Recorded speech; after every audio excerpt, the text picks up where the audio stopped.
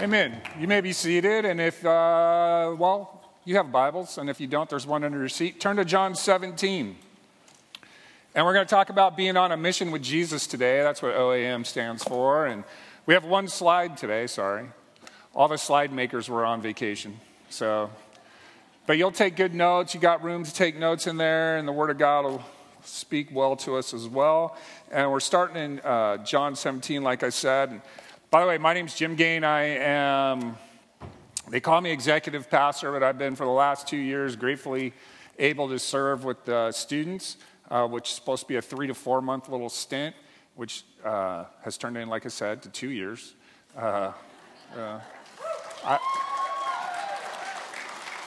Which is both possibly good and bad, because in college I prayed, God, let me either be raptured or die in the youth ministry.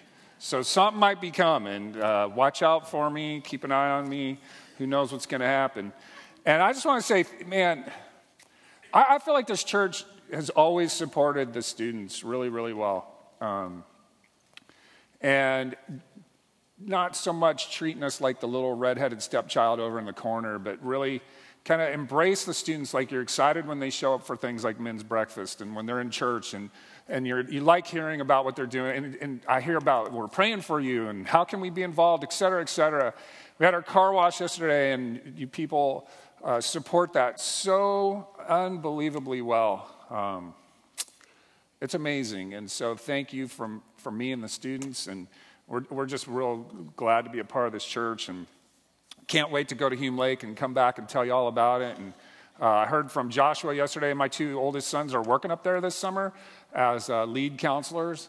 And it was the first week, so I'm sure it was a little bit sketchy in places, but they said it's going to be amazing when we get up there. So we're really looking forward to that. Pastor Bruce, by the way, is on vacation. Somebody asked me, is everything okay with him? What are you doing here? He's doing great, and he's on a family reunion with his father-in-law, Cecil Maxey, and all family members from all over the country coming in there. So they're going to have a great time. That'll be fun to hear some stories out of him, as it always is. And man, haven't you just enjoyed how he's preached on weekends? The story, I mean, he's just doing an amazing. Personally, I was real intimidated for him. He was telling me before we started that, he was wondering how he was going to pull it off. And I don't know why he doubted it all, but I thought he did great. And I really enjoyed hearing about everybody that we heard about and getting a glimpse into the overview of why and how God was working through the Old Testament, and hearing stories about Joseph and David and Esther and Daniel and Elijah. And really, man, the biggest eye-opener for me was how I always had this impression that the Old Testament was about God and Israel, and that was it. And that every other people group was incidental, but that's not it at all. Israel was God's mouthpiece to the nations. It was about drawing nations into knowing about and experiencing God. And that just really impressed me, how God was preparing them and using them to do that. In the church age, we call it the New Covenant. The covenant or testament means promise. We have the old promise and the new promise. It's an improved new is kind of what it means. And at the heart of the new covenant is discipleship. At the end of his ministry, of course, we know the Great Commission. Jesus said, go into all the world and preach the gospel to all nations. And so there's the nations again, but there's the methodology changed. It was law, it was national, now it's grace and it's personal. And we're supposed to be, as disciples, going out making disciples. And we've been emphasizing discipleship here over the last several months. And one of the things that we see that we've picked out is from Matthew 4:19, when Jesus is calling his original disciples. And he says to them, follow me, and I will make you fishers of men. And in that verse, we can see the definition of what a disciple is. A disciple is following Jesus, follow me, and I will make you. He's being changed by or transformed by Jesus Christ from one thing into another. And then fishers of men, we are on a mission with Jesus. Together, that's all 3 of those elements are what a disciple is. Go into the world and make disciples. Go into the world and make people who are following me. who have aligned themselves with me, who are being changed into my image, and who are reaching people with the gospel. And near the end of his life, Jesus offers this prayer over the disciples and ultimately over us too, which I think you will clearly see in here, about what it means to be on mission with him. So you should be in John 17, and we're going to start in verse 13 with this prayer, which is about halfway through it. Jesus prayed for us, "But now I am coming to you, and these things I speak in the world, that they may have my joy fulfilled in themselves. I've given them your word, and the world has hated them because they are not of the world, just as I am not of the world. I do not ask that you take them out of the world, but that you keep them from the evil one. They are not of the world, just as I am not of the world. Sanctify them in truth. Your word is truth. As you sent me into the world, so I have sent them into the world. And for their sake, I consecrate myself, that they also may be sanctified in truth. I do not ask for these only, but also for those who believe in me through their word, that they may be one, just as you, Father, are in me, and I in you, that they also may be in us, so that the world may believe that you have sent me. The glory that you have given me, I've given to them, that they may be one, even as we are one. I and them, and you and me, that they may become perfectly one, so that the world may know that you sent me and loved them, even as you loved me." And Jesus' prayer for us is that we would go into the world, be on mission with him out there to share the love of God, so that the world would know. And I believe that this calling is a huge responsibility.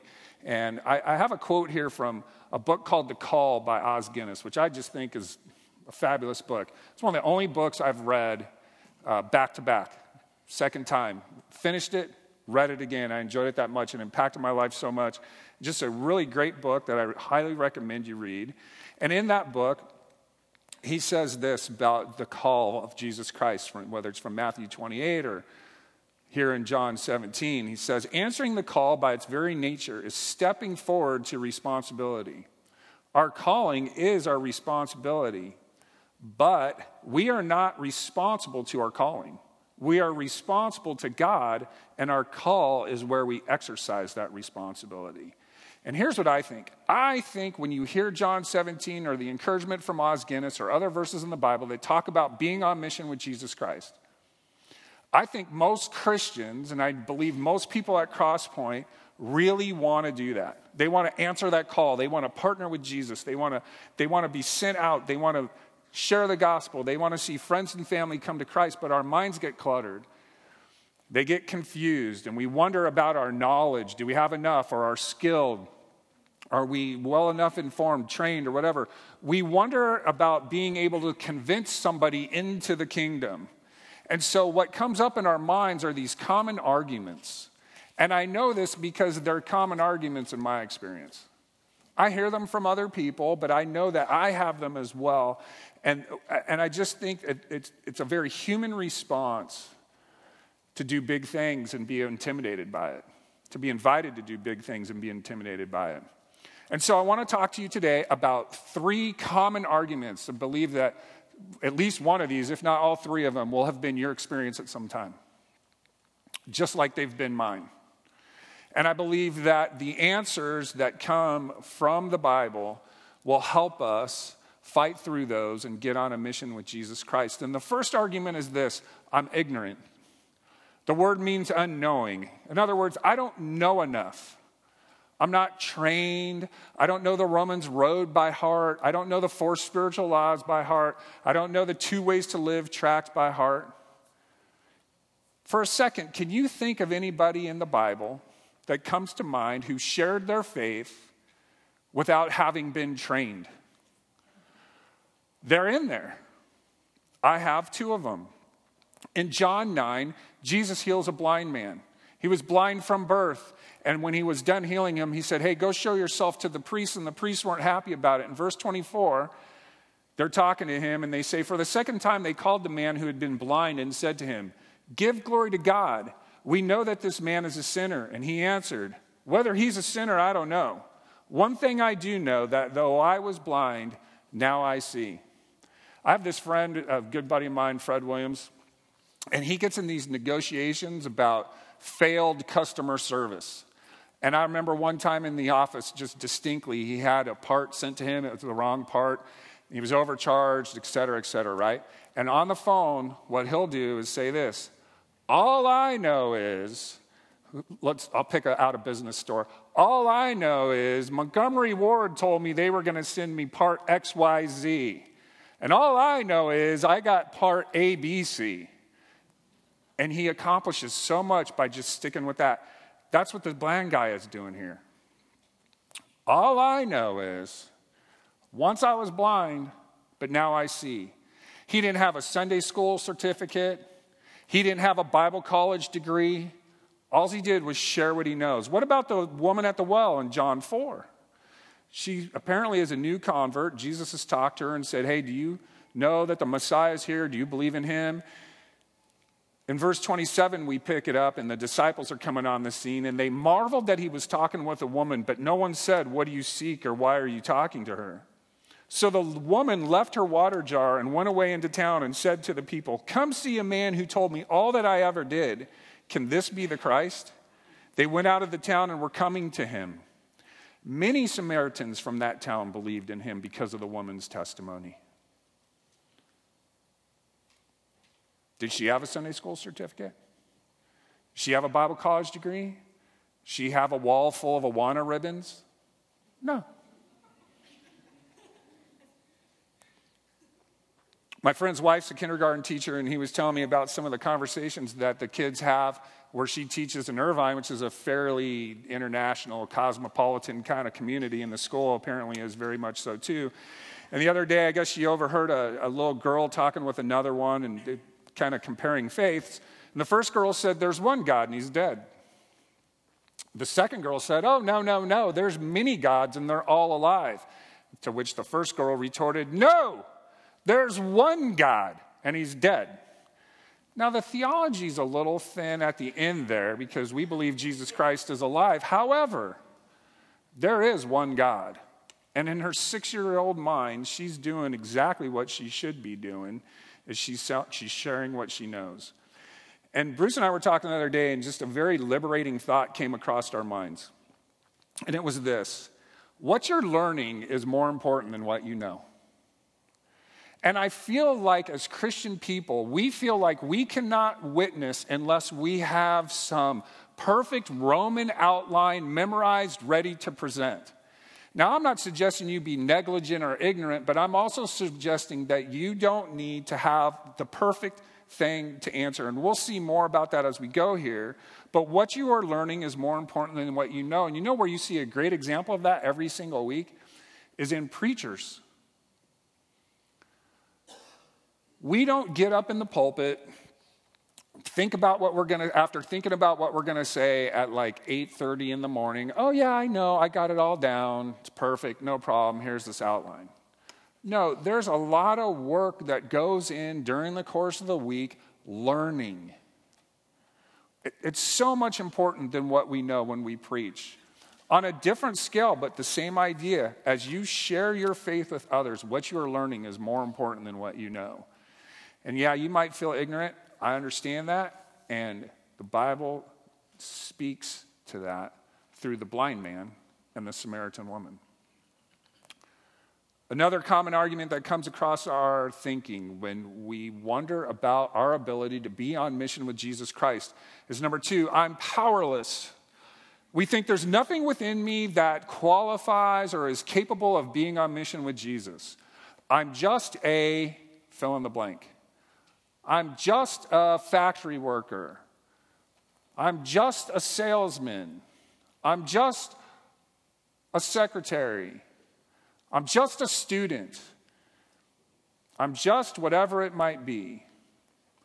Or you might think that the call is better served by professionals, by the trained people, by the pastors, by the people who have been at this for a long time. Or maybe you're thanking God on a yearly basis for the fact that the Harvest Crusade's coming to town. At least that's going on. I'm not sure where we get the idea that power needs to come from us, because the Bible is abundantly clear That the power to see people come to Christ, the power for you to be able to share the gospel effectively, does not come from you. It comes from God. In Romans 1:16 it says, "For I'm not ashamed of the gospel of Christ, for it is the power of God for salvation to everyone who believes, to the Jew first and also to the Greek." The power is not in us. It's not in you. What about Acts 1:8? "But you will receive power when the Holy Spirit has come upon you, and you will be my witnesses in Jerusalem and in all Judea and in Samaria and to the uttermost parts of the earth." And here's why I think we offer this argument, I'm powerless. Even though clearly we have no power. It's because we've been told at some point, or we've been led to believe, or we just believe in our own heart that it's our job to get somebody across the line of faith. That when we share, if we don't get people to pray a prayer of faith, receiving Jesus Christ into their lives, we are failures. And that's simply just not true. And Paul explains that really clearly in 1 Corinthians 3. The Corinthians, in their immaturity, are trying to assign credit for their faith to certain individuals, including Paul. And Paul says, hey, it's not about us. He says, I planted, Apollos watered, but God gives the increase. People are coming to faith not because of us, but because of the power of God. It's not our power, it's our faithfulness. And I don't mean to say this sarcastically, because very often this phrase comes off as sarcastic, and I don't mean it at all, but it's basically this: know your role. How important is it for you to know your role and do your job and let God do his?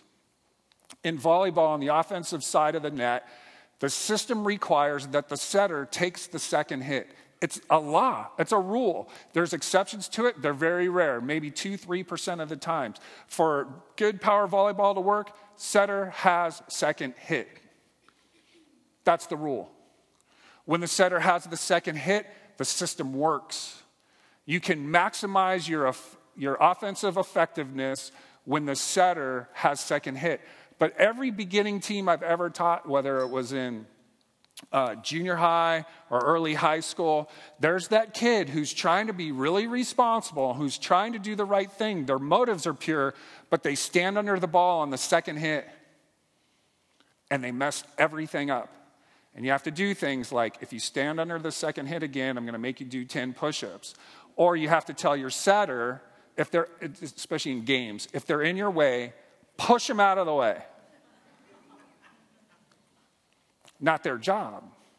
Now, God's not pushing anybody out of the way. He's whispering, trust me. Trust me. You be faithful to deliver the message. I will be faithful to bring the fruit. Trust me. The truth of the matter is you are powerless. The power is not in you. But God has given you all the power you need to lovingly and patiently share the message of the gospel by the power of the word and the power of his Spirit. So maybe you feel ignorant, maybe you feel powerless. But the third argument we have is maybe the most common, the most human, the most regularly stated one is, I'm scared. And I want you to know that I think that that is a very reasonable concern. And I think Jesus thinks so too. In Luke 12, he says this, I tell you, my friends, do not fear those who kill the body, and after that have nothing more they can do. But I will warn you whom to fear. Fear him who after he is killed has authority to cast into hell. Yes, I tell you, fear him. Are not 5 sparrows sold for 2 pennies, and not one of them is forgotten by God?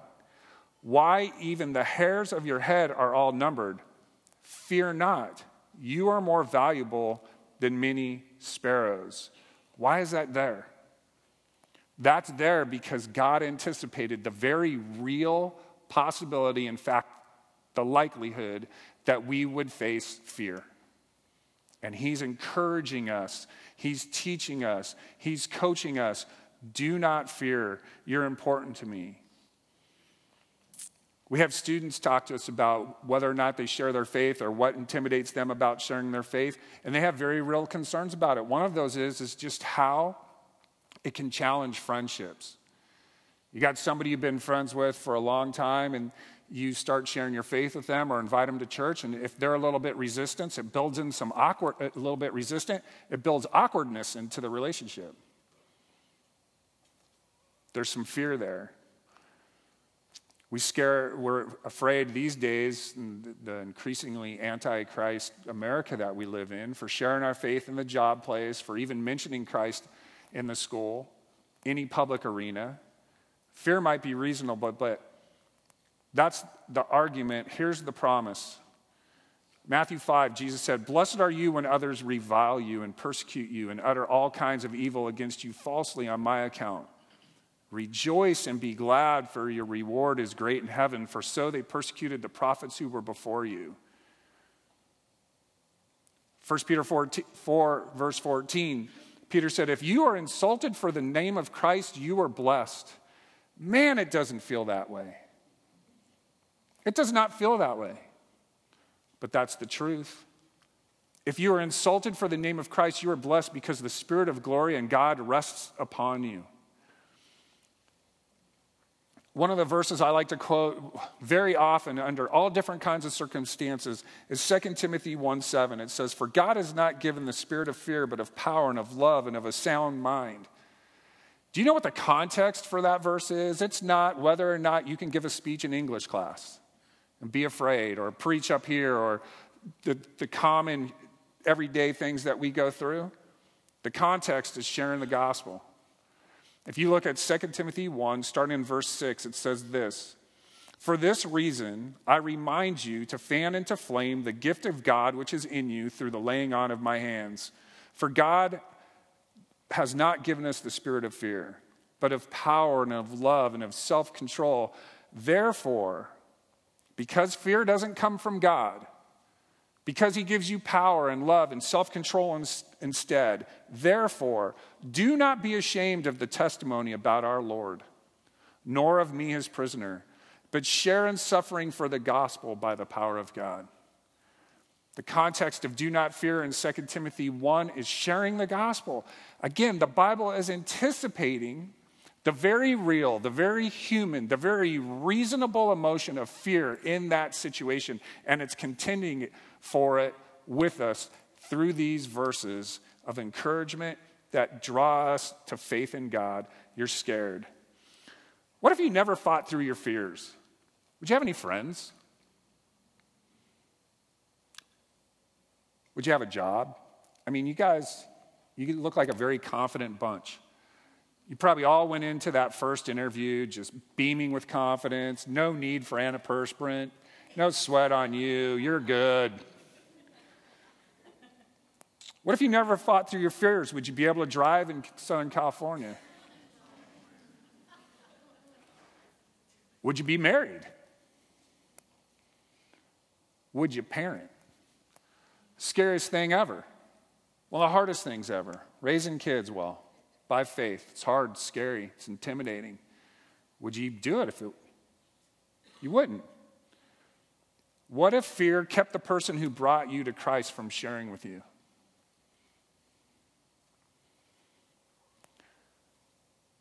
Fear is legitimate, it's real, but the answer is faith in God and his promises that invite us to be on a mission with him in spite of our ignorance, in spite of our powerlessness, and in spite of our fear.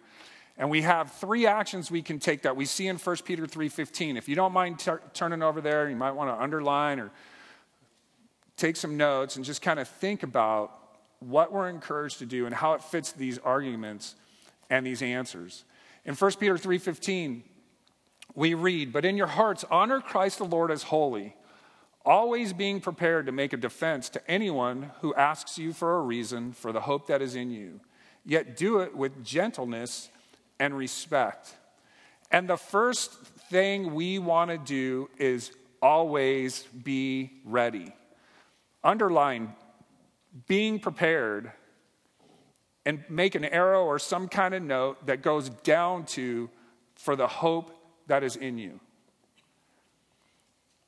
Preparation doesn't mean that you need to be just like me, or just like Pastor Bruce, or just like your Sunday school teacher, or just like Billy Graham, Jack Van Impe, Greg Laurie, or whoever you know that is gifted communicator. It's for the hope that's in you.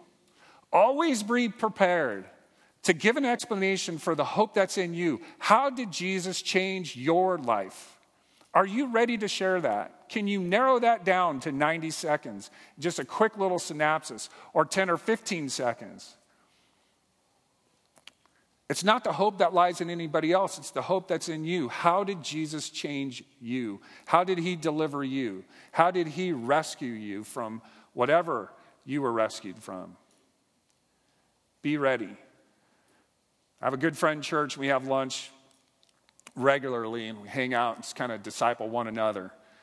And he has this response to a very everyday question in the world. How are you doing today? How are you? How's it going? How are you? Anybody get asked that today? His response in the public forum is better than I deserve. And the reason he says that, and he doesn't always get the question, but he wants to be asked, well, why is that? And then his response is typically something like, because the grace of God has forgiven my sins. He says it all the time, and it's hilarious to see the responses. Sometimes people go, well, good for you, you know. But he's ready, and that's all it is. It's not an outline. It's not a presentation with video. It's simple. Well, our speaker at the men's breakfast said something that was so incredibly awesome about Jesus and how he gets his message to us and to others. And he said, you never see Jesus being anxious.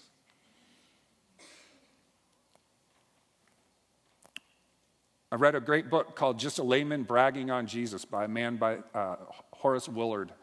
And it's basically his testimony as a general contractor about all the co-workers, friends, and neighbors he was able to lead to Jesus Christ. And he has something similar to that. He would get in casual friendship, business relationships with people. And at a certain point early in the relationship, he would say to them, do you know why I'm in your life? And they very easily would respond, very naturally would respond, no, why? Or, yeah, so we could do business together. And he would say, no, God put me in your life. And you want to know why God put me in your life? Because he wants a relationship with you that is real and personal. And he put me here to share that with you. Simple. Next question would be, is that something you'd be interested in hearing about? Yes or no? And he could just move on if they said no and make himself available for the future. But he was always ready. Ready. We need to be ready. Number 2, we need to be dependent. Remember where the promise of power comes from, and it's not you. At the end of the verse, he says, do it with gentleness and respect. You know, one of the things I like to do is win arguments. I'm really very competitive in every way, shape, or form, and I'm trying really hard to get over that, and I'm better than I used to be, but I still got a long way to go.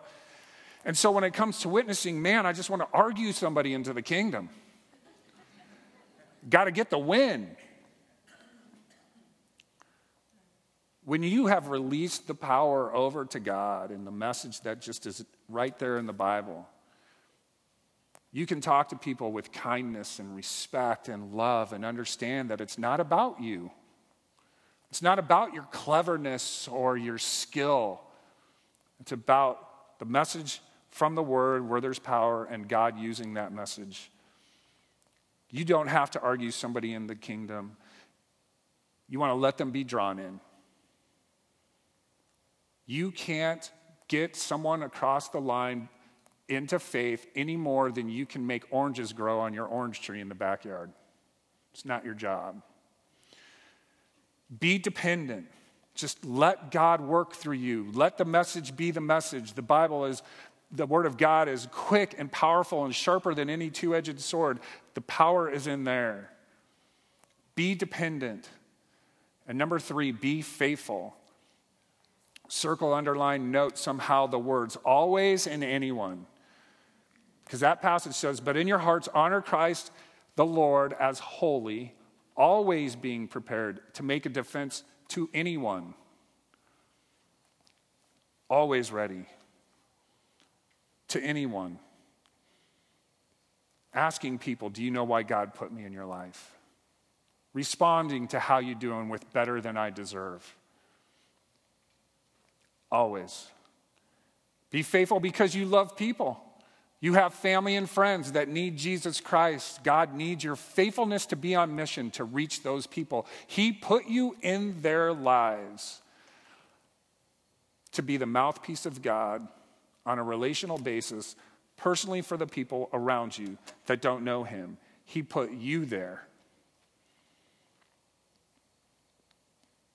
In the face of rejection or persecution, it's going to require faith. It's going to require a resolve to do what you know the Father has called you to do.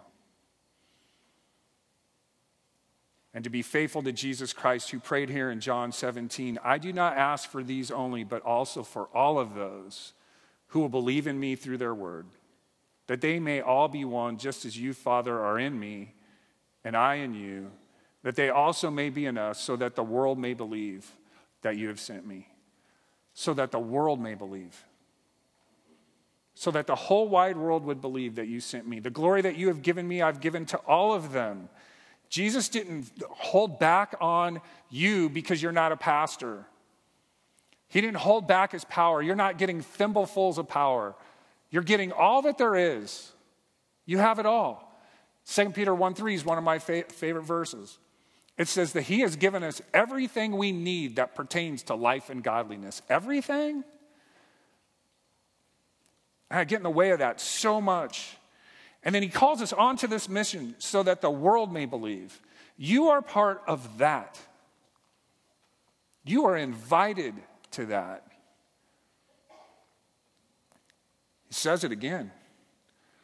That they may be one even as we are one, I and them, you and me, that we may become perfectly one, so that the world may know that you sent me and loved them even as you loved me. He's praying that we would be on a mission with him. Can you hear it from him? Don't hear it from me. Can you hear it from Jesus? Be on mission with the privilege of being invited to that depth of significance and meaning. In spite of what you don't know. In spite of how powerless or afraid you might be. Can you hear Jesus saying, get on a mission with me so that the world may know? And will you join him? If you are willing to follow Jesus Christ and you are willing to be changed by Jesus Christ, you're 2/3 into the deal. Will you get on mission with Jesus Christ? In your home, will you not be intimidated by what it might mean to share the gospel? With your family members and friends and neighbors, will you commit to being on a mission with Jesus Christ?